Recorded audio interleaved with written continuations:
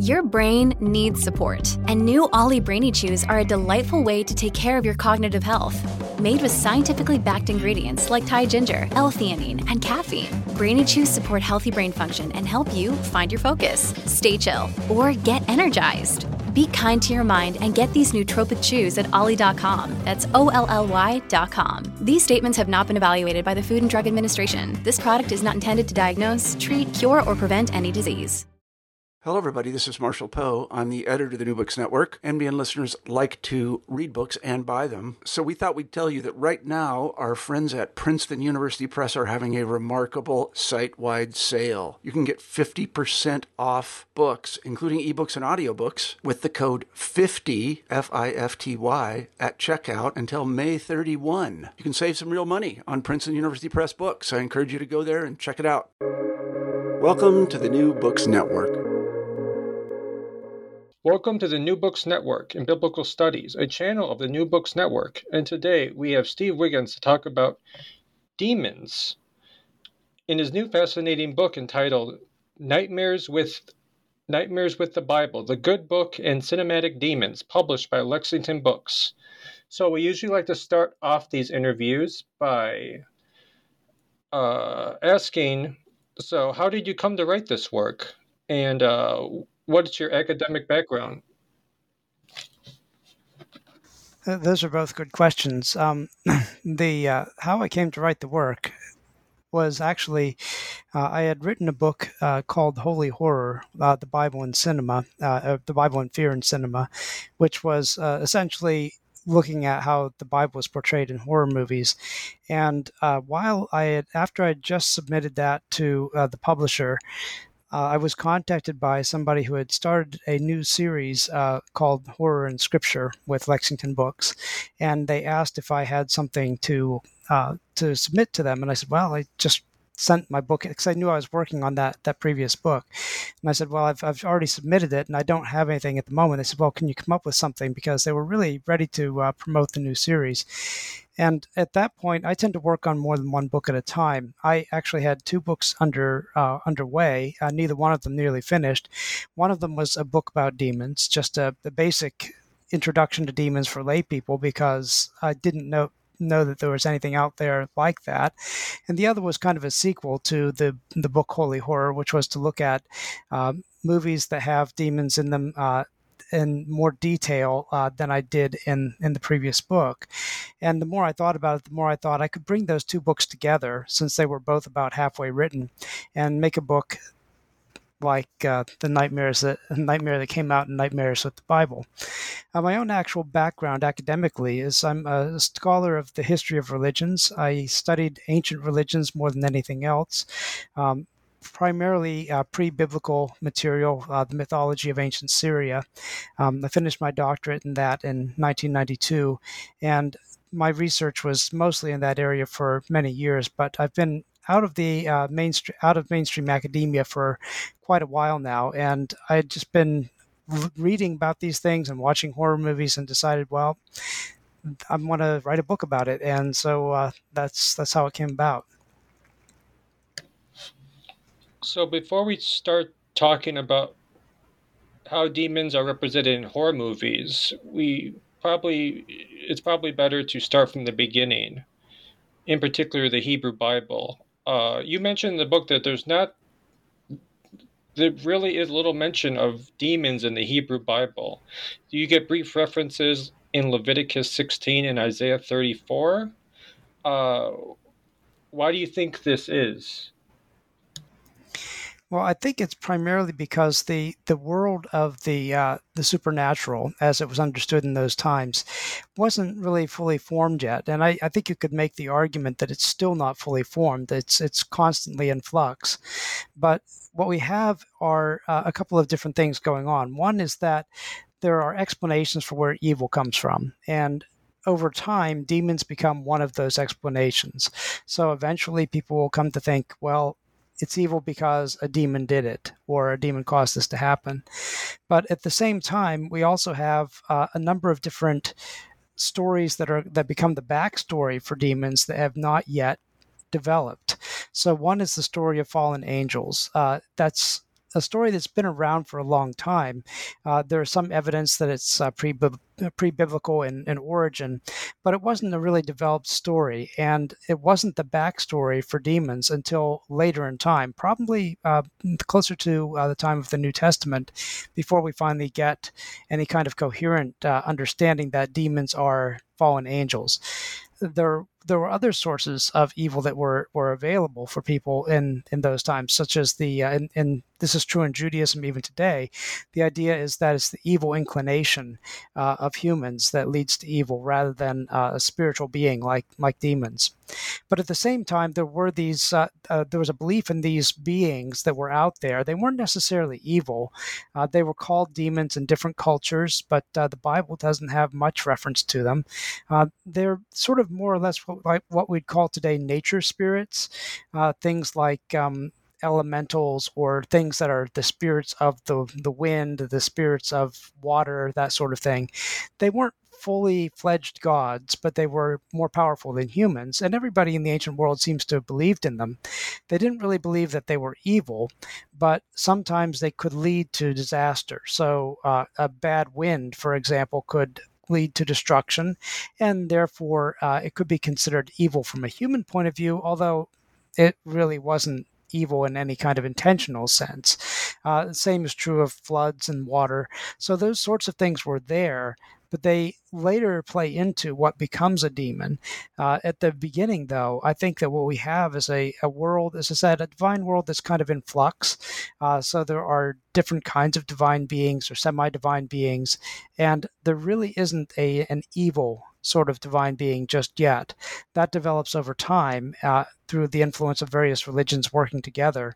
But in the Hebrew Bible, it's still not there yet. So when we hear about demons in the biblical world or in the Hebrew Bible, what we primarily have are creatures that dwell in the wilderness. They're somewhere away from human habitation, and they are scary, yes, but not necessarily evil. That has to take time to develop.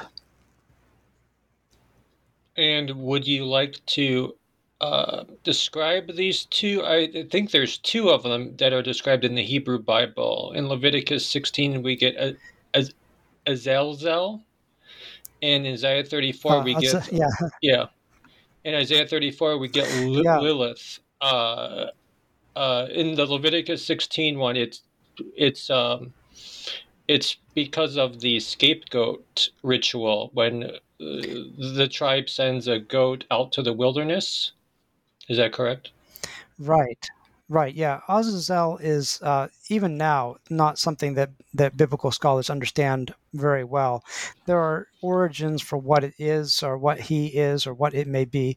But as the idea was developing over time of demons, people would look back at what was in the Bible and try to fit it into a system, which is not really in the Hebrew Bible itself. So when they saw Azazel, which is simply a creature, or it could be something, we don't even know that it's a creature, it's simply named Azazel as if the readers knew what it was, and maybe they did. We just don't have any other explanation for it. And when the later people who were trying to systematize this were looking back at what existed in the Bible, they thought, here's another kind of demon. And so it becomes a demon over time. It's a force for reckoning with sin in Leviticus 16. So it's on the Day of Atonement. There's a sacrifice made with two goats. One goat is sacrificed in the temple, just like you would expect. But the other goat is sent out in the wilderness for Azazel, whatever Azazel is. And so over time, it was understood to be a demonic creature. And that demon is later, of course, by the time you get to the Middle Ages, yet another name for the devil or Satan or Lucifer. He keeps on growing larger over time and getting more and more names. And so eventually it becomes a demon, although in the biblical story itself, in Leviticus, we don't know that it is. A similar thing is true for the story in Isaiah. It's not really a story. It's a very brief prophecy. What Isaiah is talking about is the wilderness, because the wilderness is where all sorts of strange animals live. They're kind of scary. They're outside of regular human experience. And so these creatures that live in the wilderness, among them are something called shadim, or hairy ones. And what are they? Well, we don't really know. They might be demons, and that's usually the way they're understood in later understandings. And the hairy element seems to have something to do with goats. That's a term that's used for goats quite often. And so if you put that together with the idea of a goat being sent out to Azazel in Leviticus, you can see where they get this kind of idea of a goat-like evil being that's in the wilderness that grows eventually over time. But those individual passages are so brief, both Leviticus and Isaiah, that we really can't say for sure that they are demons. They are words that occur very infrequently in the Bible. And whenever that happens, biblical scholars sort of have to compare with other places to try to figure out what they are. And the best that we can do is to say these are, I would call them proto-demons. I don't think they're really quite in the realm of demons just yet, but those are the references that we get in the Bible. And I guess to mention the so-called king of demons, Satan, he's his character's not very fleshed out in the Hebrew Bible, right? You get this brief mention in Job, but it seems like Satan, the way Satan's characterized in Job is not the way we would think of Satan today. Is that correct? Yeah, that is definitely correct. So what we have in the Bible, again, there's a character called Ha-Satan in Hebrew, the Satan, and he's primarily it's primarily a job more than a being. So in the ancient world, they tended to think that gods worked in councils or groups. There wasn't just one single god, and even the Jews before Judaism actually took off were not really monotheistic. They had a belief in other gods. They believed one god was superior to the other gods, but they still believed the other gods were there. And so you have in the book of Job the idea of a divine council, a group of gods who gather to discuss the affairs of the world, that sort of thing, sort of like you get in classical Greek mythology. So you've got the Olympian gods there. So here's a council of gods that gather, and one of them is called Ha-Satan, the Satan, the adversary. And what his job seems to be is he accuses those who are wicked or who have done sin or who have done evil. And his job is simply to accuse those who've done wrong. And in the meeting that's taking place in the book of Job, God says to this Satan character, the Satan, have you considered Job? You know, my servant Job, he's perfect in every way. And that starts off the whole, the action of the book. But there's no indication in the book of Job that this Satan character is evil. He's simply a member of the divine council doing his job. And that's true for most of the Hebrew Bible. When we see this character mentioned, he is not an evil person or an evil being.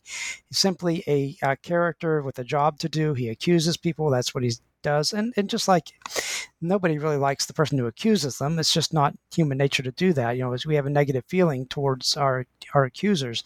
Yet at the same time, that doesn't make them evil, not in any kind of ontological sense. And certainly, I don't think that's the case with Satan.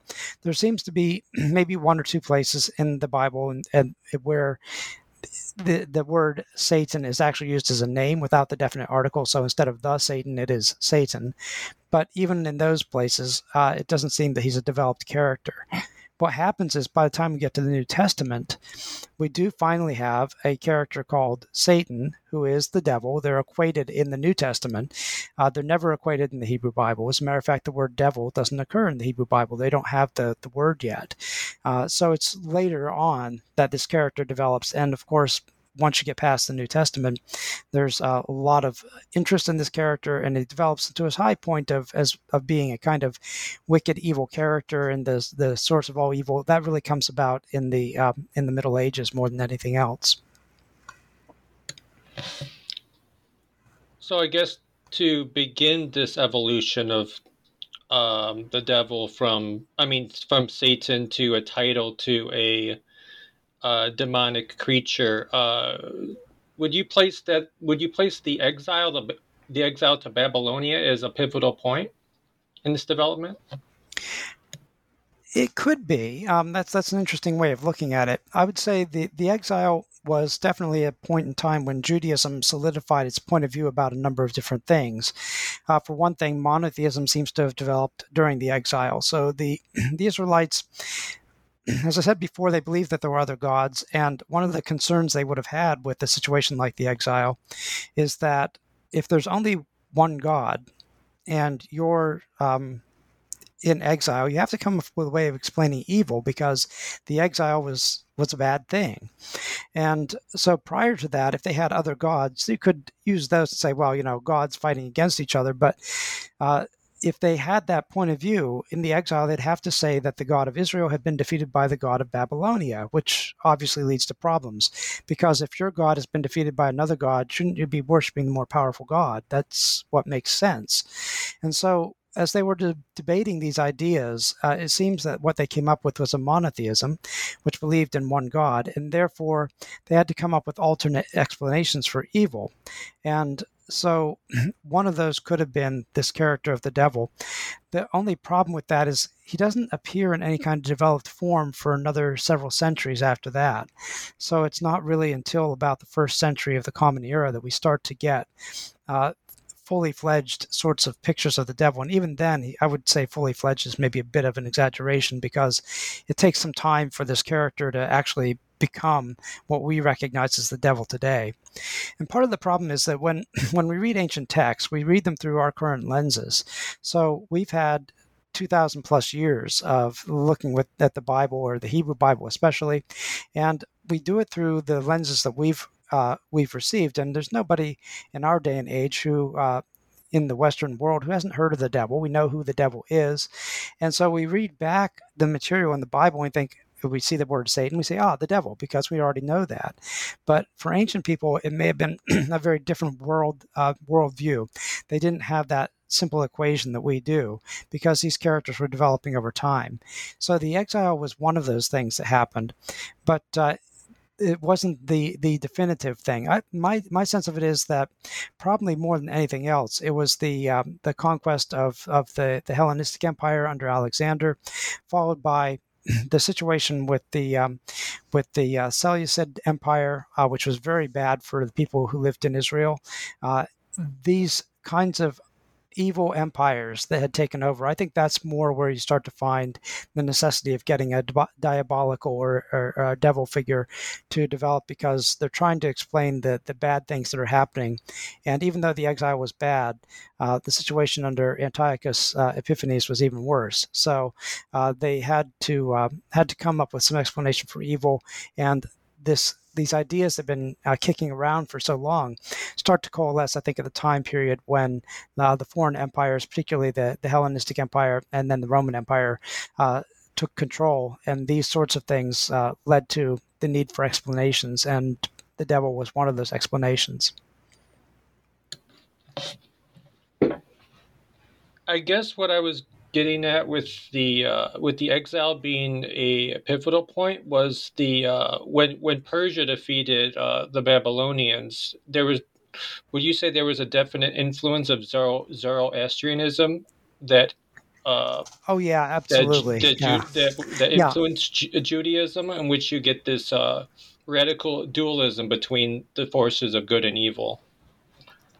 Yes, absolutely. In that aspect, certainly that the case. The exile, not so much from the Babylonian point of view, but maybe when the Jews were allowed to go back home under Cyrus, the Persian emperor, there is definitely Zoroastrian influence. And Zoroastrianism is I believe, still considered the oldest continuously practiced religion in the world, because other religions have had breaks or had gaps in them.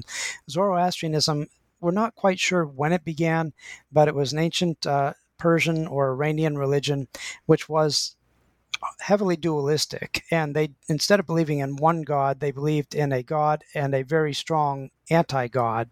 And that character, who goes by various names, Ahriman is one of them, Angra Mainyu is another.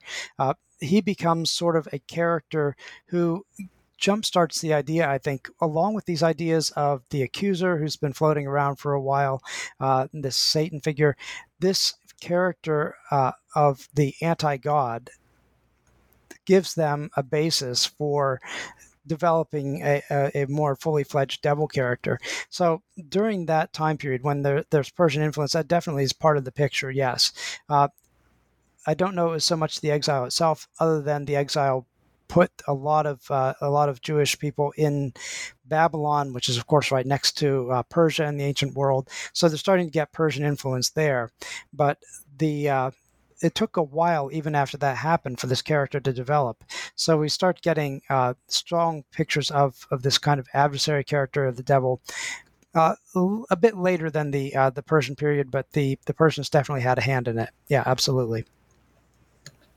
So I guess fast forwarding a little bit to the first century, you do get a mention of demons in the New Testament, especially in the Gospels.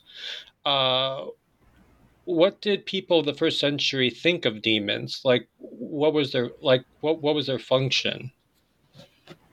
It's a good question. The demon in the New Testament the demons we hear about are those that possess people, and so they essentially are. Well, when I was in school, we were taught, it's basically a way of referring to epilepsy, because if you read some of the accounts, the symptoms that the people have are somewhat like epilepsy. And it could very well be that in some of the gospel cases that we're dealing with something like epilepsy. And they're trying to explain it, and they don't have any way to do that. And so demons are one way to explain it. But demons inhabit people. They make them act out of character. They make them do unusual things. They make them ill. So they're a form of illness, but they're not illness itself, because standard illness was recognized. They were not unsophisticated or rubes or anything like that. People at that time period did recognize illness, and they had ways of treating it. But when it was something that was really extraordinary, it could be understood as a demon. Now, part of this comes about because of the point of view of demons in the Greek world, which was still a very strong influence at this time, because in Greek, the word demon, where we get our word demon, is actually a being that's neither good nor bad per se. It's kind of like an avatar, as we might think of it today, or a second self, or a spiritual guide, or something like that. A part of you that isn't in your body, but it's something that influences you for good or evil. And so those were that was the idea behind demons. But by the time we get to the New Testament, because we've got a monotheistic religion now, anything that is supernatural that's not good, such as an angel or God, anything that fits in that realm that's evil has to be understood somehow. And we've got this convenient word of this being that's outside of you as a demon. And so they adopt that word to refer to evil creatures that are not God. So that's, I think, what happens in that particular point in time, because the cultural context in the Greek world, they're perfectly happy with having demons without having them be evil. And so the thing is that this has to develop over time, and it fits into a larger picture. So we get demons starting to develop. We've got this character of a devil also starting to develop. The funny thing is, they don't really get brought together until very, very late in the New Testament, and it's not in any kind of systematic way. As a matter of fact, they really only get brought together in the book of Revelation, which is probably the latest book in the New Testament. And so we start to get them seen together, the devil and his minions, or the devil and his angels. Later on, of course, after the biblical period itself, we start to get a fully developed kind of demonology. But in the biblical world, it's still pretty rough. And so at this stage, we've got demons who inhabit or possess people, and we've got this evil spirit that is kind of an enemy to God, and they will eventually be brought together into a sort of a divine ecology, if you will, of evil. So we know from a couple books in the Old Testament that there were these extra canonical books that were heavily influential on the people of the first century. I'm speaking in particularly to the book of Enoch. What contributions did these texts have in the development of demons? Yeah, they certainly had some influence. And so the way that we tend to think about it, again, this is looking at the past through our present day lenses. We tend to look at it in terms of biblical books and extra biblical books, books like Enoch or First Enoch, technically, or Jubilees, or even some of the Dead Sea Scrolls that are non-biblical. We look at those books and say, they must have influenced what became the primary narrative, which is to say the biblical narrative. But what we really actually have in that world is a lot of different texts and a lot of different ideas that are floating around at the same time. And those ideas influenced each other quite dramatically. We can't say for sure when they came together into any single form because we don't have a history that actually gives us that information. But what we do get in the books like Enoch and Jubilees are references to these various divine beings. They have that story of the fallen angels that really is developed very highly in First Enoch. So you get the story spelled out, and the demons or the fallen angels, whatever you want to call them, have names, and they have stories, backstories, and their interaction with people is spelled out very very clearly, and their offspring. See, the story, it seems to be based on just 4 verses in the book of Genesis, in Genesis 6, where we have this very brief reference to the sons of God seeing the daughters of human beings, the daughters of men. And they were beautiful, and they took them for wives. And then it says after that, there were giants in the earth in those days. Now, it doesn't relate those two things together necessarily, although clearly it seems like they might have something to do with each other. And this idea seems to have caught on. So in books like Enoch, we get a fully developed story behind that of these demons, or these not demons, the sons of God, these angelic characters seeing the women coming down, marrying them, and their offspring are giants. And in some of the developments out of this, the giants become demons when they die. In other places, the offspring are demons. There's a lot of different ideas at play here, because keep in mind that there's not any one answer to the question of where demons or evil comes from. And so there's a lot of ideas that sort of are playing in these extra canonical books, these extra biblical books, that influence the ideas that become mainstream Christianity eventually. But at this point in time, there's still just, I'd say, think of it as more of a sea of ideas that are washing around, and they haven't coalesced into anything just yet. There are some ideas that are starting to develop, and they will develop over time. But at this point in time, we've got lots of different influences playing into what will later become a kind of a standard demonology. So I guess going ahead to talk about this standard demonology, when did these views start to harden, I guess, in a sense? In which century? When you start to get people writing these elaborate demonologies? Yeah, that's a good question, and something that I think everybody wishes we had more information on, because you have the way that historians divide time periods. You have the what's sometimes called the biblical period. That's very Western-centric, very Christocentric as well. But you have this idea of after the Bible, there's this period of time which historians generally call late antiquity. And it's in this period that you have the rabbinic movement developing, and obviously in Judaism, demons start to be discussed a bit more fully then. In the Christian world, it's usually called the patristic period. That's a very patriarchal term, but the church fathers, the early church writers who are writing, and they're also dealing with this question, but nobody really does anything systematic with it until quite a bit later, and more in the long time of Thomas Aquinas in the Middle Ages, when you start to get scholastics, these Catholic scholars who are trying to make sense. And one of the things that Aquinas did was to try to systematize all this kind of disparate material that was out there, and in the sense it started to give birth to what we call systematic theology today, trying to make sense of all of this stuff. And that's when you start to get these elaborate demonologies, where you get names of demons, their functions. Some of that sort of thing existed before, not in any kind of comprehensive way. The Testament of Solomon, for example, is a book that dates probably about the 1st century or thereabouts, and it has demons, names the demons, and sort of has their functions. But it's not in any kind of way comprehensive.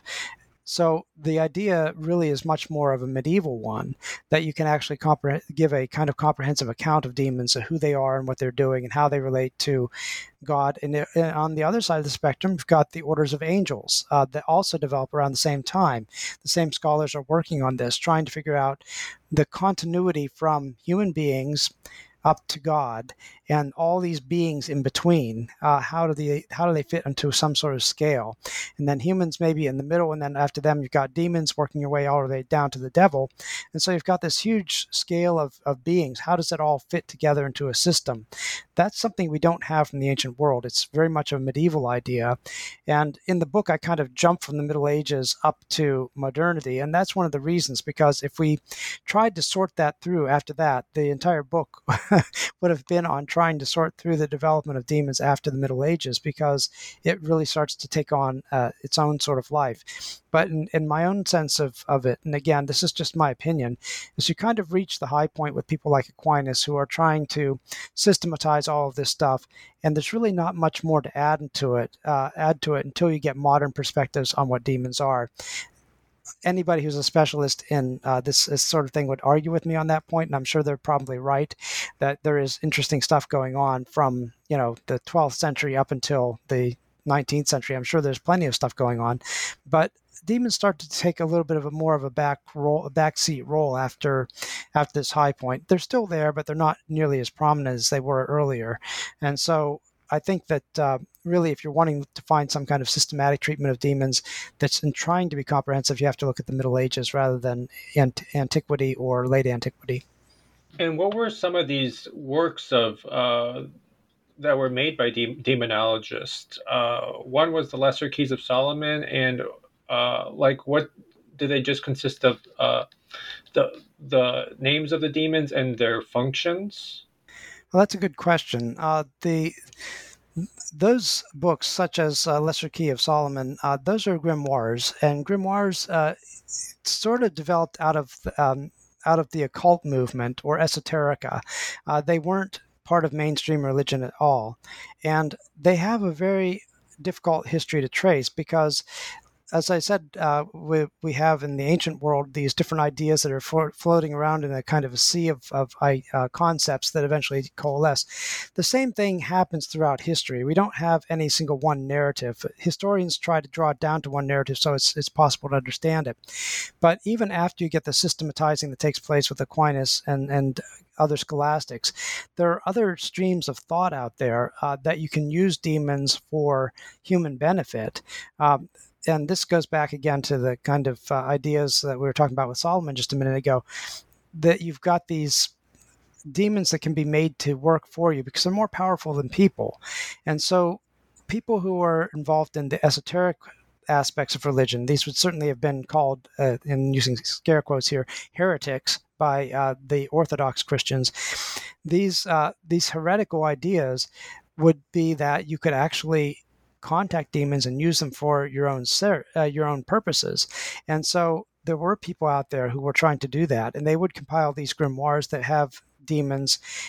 If you've ever taken a look at the Lesser Key of Solomon, it's very hard to read. It's not in any way systematic in the rational sort of 21st century way of thinking. It is, again, much more a reflection of esoterica, excuse me, that existed at that time. So these are occult ideas, and they're intentionally obscure. So you can't read through it and just like you sit down and read through something today and make sense of it. You have to have other knowledge besides what's in the book.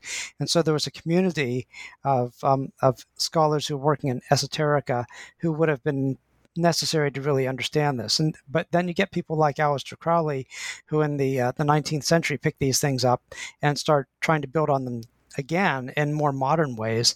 So these ideas don't ever quite go away, and there's not one one straightforward development from antiquity to modern times. We've got a lot of different ideas that are crossing each other at various points, and these books, such as the Lesser Key of Solomon, are examples of that. There are many grimoires that exist. They've not been heavily studied by scholars. I think the scholarship in esoterica is starting to take off now, but it's only been in the last few years that people have really started to show a great deal of interest in it, partly because it's not really academically respectable. I mean, this is we're talking about esoterica, right? And kind of stuff that's not really academic in the standard sense of the word. But scholars are now growing very interested in this sort of thing and trying to make some sense of it.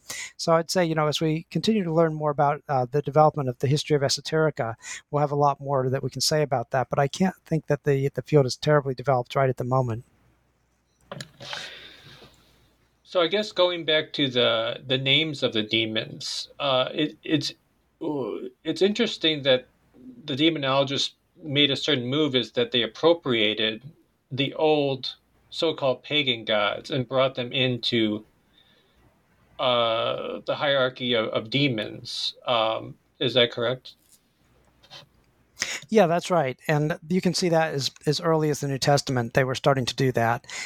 Part of what's going on, and I'll let you get to the rest of your questions just a second here, but part of what was going on is they were looking at the fact that other nations had gods. How do you explain those gods? Because they seem to have some sort of reality. And one way to do it was to say they're not really gods at all, but they're actually demons. That's yet another origin story for demons. But go ahead with your question.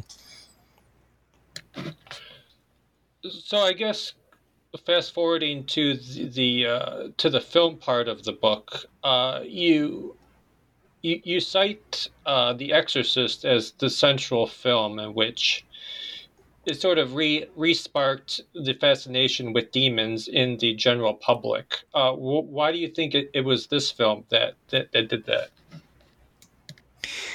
Yeah, that's a good question. It's in my just to kind of give myself a little backing here. There are many people who feel this. It's film scholars as well as people who've looked at the idea of demons in the modern world all point to The Exorcist as being the kind of linchpin, if you will, of that. Demons never completely disappeared from public consciousness. I mean, they were there all along. I mean, you can see it in various places where writers will make reference to demons every now and again. They're still there from the Middle Ages on, but they've taken a much more of a back seat. And nobody heard much about exorcism. It still existed, but it was done very, very rarely.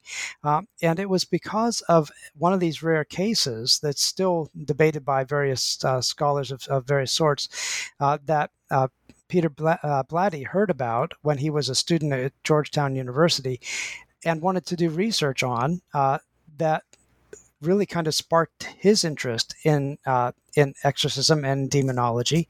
And so as the story goes, at least according to his autobiography, what he says is he wanted to do this story and he asked for permission to do it as a nonfiction report, if you will, and was denied permission by the church. And because of that, he was a good Roman Catholic. As a response to that, he decided he would fictionalize it and make it into The Exorcist. And of course, The Exorcist as a novel was an extremely hot-selling novel, and I think a large part of this has to do with the time period in which it came out. But of course, the movie completely took the world by storm. It was one of those kinds of things. It was a cultural phenomenon that happened at the right time to just kind of get the public imagination and make them think that there was something about demons. I'd say that maybe one of the other reasons is that it is such a well-made movie, and I realize that there are many people today who think it's kind of funny. The special effects are a little bit dated. I've even read some analysts saying, they take their kids to the movie so they can have a good laugh. Yeah, but when you stop to think about the way that movie came across, it was extremely serious. It wasn't, there was nothing kind of funny about it, nothing that was kind of trying to pull the wool over your eyes or anything. It was taken as a very great deal of gravitas. It was something that was, they had Jesuit advisors. Some of the characters in the movie are actually Jesuit priests. These were people who had a sense that they really believed what was going on. And that sense of belief conveys itself very powerfully through the movie, so much so that I think that many people in the audiences became convinced that this was real as well. And so what we start to see is, prior to this, exorcism it existed. It was still used. I think the case that Blatty was working on was from the 1950s, if I remember correctly. So it had been, quite a while since this kind of thing had been done. Maybe it was the 60s, but it hadn't been done very widely or popularly done. And now, all of a sudden, after The Exorcist, you start getting demands for exorcisms. People want exorcisms. They believe they're demon possessed, or they believe something they know is demon possessed, and it suddenly becomes a cultural phenomenon. So that anytime we think of demons, what we tend to think of is what we see in The Exorcist or the knock-ons from The Exorcist, because that particular view of demons doesn't really exist before then. It takes some of the New Testament, yes, takes some medieval stuff, yes, but it takes it to a completely different level. It defines demons in a way that they have not been defined before. And because of that, the interest in demons becomes widespread, part of popular culture and part of the mainstream in a way that it wasn't before. And I think that it'd be very hard to overestimate how much the Exorcist plays into our understanding of demons today, because even now, as we watch more modern movies, more recent movies with demons in them, they owe their debt to The Exorcist to give them the whole idea, to build on that, to build on the idea of demons and what they are. So it essentially defined demons for the Western world, if you will. That one particular movie, I think, did it more than anything else. One thing I forgot to mention is you link the entire book with a key work by Poe called The Philosophy of Composition, in which he talks about, I guess, the most enthralling poetic topic is the death of a beautiful woman. And then, lo and behold, you get, in The Exorcist, the victim is a young girl. And I think most of these films that you talk about, most of the victims are young women. What do you think Poe is getting at with the victims being young women? Yeah, I get some criticism for this, and I've seen some reviews of the book that criticize that point, and I've actually had some pre-publication criticism of it, but I stuck with it for a very basic reason. One is that I think that Poe has a great deal of insight in that essay as far as what motivates particularly a male reader, but also could be also, I think women could get it as well. I think that he was basing this largely on his own experience with his cousin that he married and her dying young. And of course, he was the article that he talks about this is referring to his composition of The Raven, which is probably his best known work. And so the idea of this sense of loss, particularly the loss of a young woman who's or beautiful woman, as he says, but I think in our modern understanding, it pretty much mean young, because we're a youth worshiping culture. And so his idea is one that seemed to make sense to me when I was looking at the demon narrative, starting with The Exorcist. So, Regan MacNeil, she's a young girl. And the stories that you get after that, the other exorcism movies that start to come along after this, or other demon movies, the victims are generally women. Not always. There are some with men and some with boys. But I think one thing we can say for certain about those other movies is they lack the emotional resonance that something like The Exorcist has, or The Exorcism of Emily Rose. These movies have very powerful stories, and they circulate around or rotate around a young girl who is being tormented by forces outside of her control. And I think that what's happening here on a very basic psychological level is that women can bear children, and of course men can't. And so a threat against a young woman is a threat against humanity. And I think there's an element there that's saying, when we want to make something really scary, it has to threaten the young woman. And I think Poe understood that. And so he put it in terms of, a poem that he had written and wants to make the point that the poem isn't about a young boy dying. The poem is about a young woman dying, or a beautiful woman dying. And so he makes that point, and I thought he was really onto something. And as I started to explore the book and the ideas in the late Middle Ages and such, or in the time period when demons were becoming more defined, what I started to notice is they're quite frequently associated with gender and very often associated with women. So when you start getting hysterias breaking out in the late Middle Ages of demonic possession, and they had these periods of time when you get these what we might call mass hysteria going on, particularly in convents. Okay, so it was nuns who would be experiencing this and believing that they were possessed. This sort of thing doesn't happen in monasteries very much. We don't hear much about bunches of monks thinking they're possessed. Yeah, demons threaten monks all the time, all the way back to the beginning with Anthony of Egypt. You get ideas of demons threatening males, but tormenting and mass possessing is something that's limited to females, to the nuns. And so the idea is there, I think, from the beginning, that there's kind of a gender disparity when it comes to demonic possession, demonic attack. And it's not to say men can't be possessed or boys can't be tormented by demons. Yes, it happens. But the story really fits much better with the kind of cultural time frame that we're looking at, both from the late Middle Ages up until a modern period, when women are more of a believable victim than the men are, I think, in some ways. I don't know why that is per se, other than sort of maybe basic psychology or something like that. But I think that Poe spotted that, and he was right, that there was a kind of poignancy to having a female victim that is lacking when you've got a male victim. Think of Percy Shelley. I mean, in his death, which was very romantic, he drowns in a storm on a lake when his boat sinks. But you don't think of him as being the kind of person that you would think there would be a great resonance if he was attacked by demons.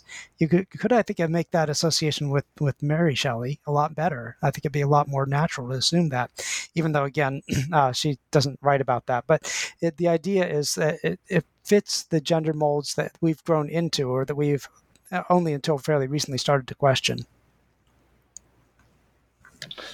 So, out of all the films that you've analyzed in this book, which one did you find was the most innovative in their portrayal of demons? Oh, that's a good question. I don't think I've ever thought of that before. The most innovative. Let's see. Who does something different with demons? I'm inclined to say, at first thought, that it's probably going to be the Conjuring series. And not just because it's the most contemporary, but because they take demons in a somewhat different direction. In each of the movies in the Conjuring universe, we have demons that are complicated. They're not simply demons. So if you go back to the initial movie, The Conjuring, I believe it was 2013, we have a character who's possessed possessed by a demon who seems also to be a ghost, who seems also to be a witch. All three of these rolled together. And it's really kind of hard to pin down what exactly this entity is. The Conjuring series, of course, puts itself out there as being based on the work of Ed and Lorraine Warren, who are real-life ghost hunters. And if you ever read any of their works or the books that they are responsible for in some way, you'll notice that there are lots of demons in them, demons everywhere. And so it was one of the characteristics, I think, that they had to see these evil beings, excuse me for a second, these evil beings as being demonic. And so they... I think that when these movies were made, and they're continuing to be made, they are trying to look at these demons and trying to make them into something more interesting and something more than your standard exorcist demon. These are complicated demons, so I think it's probably the most innovative series that I look at in the book. Do you think they're trying to meet the problems of the time in which the film or composition was made? rethinking what evil I is? think so. I think so, yeah. And part of it's cinematic, I think, very straightforward. They're trying to make something that's appealing on the big screen. You've got to make a movie, and of course, movies are a business. They've got to make money, and so you've got to do something a little bit different. And I think that they do it pretty well, and it stays the course throughout the other movies in the series, the ones that feature Ed and Lorraine Warren. There's never a straightforward, just plain old garden variety demon. There's always something a little bit unusual about them, and that I think is partially again for visual appeal, but also because it makes for a much more complex and interesting story in some ways. And so I think that's what they're trying to go for, is something that's a little bit outside of the Exorcist frame, because really, after The Exorcist came out, most of the other demon or demonic possession movies that you get for the next several decades were variations on a theme. I mean, they were very similar to The Exorcist in some ways. And so the Conjuring universe actually starts to look at things a little bit differently, not completely so you can't recognize it, but these are demons that are very different than the demons you get in The Exorcist. So in The Conjuring 2, which is about the Enfield poltergeist, you've got this creature that is either, and maybe it's a combination, a demon, a poltergeist, as well as a garden variety ghost. These are all kind of blended together in one movie.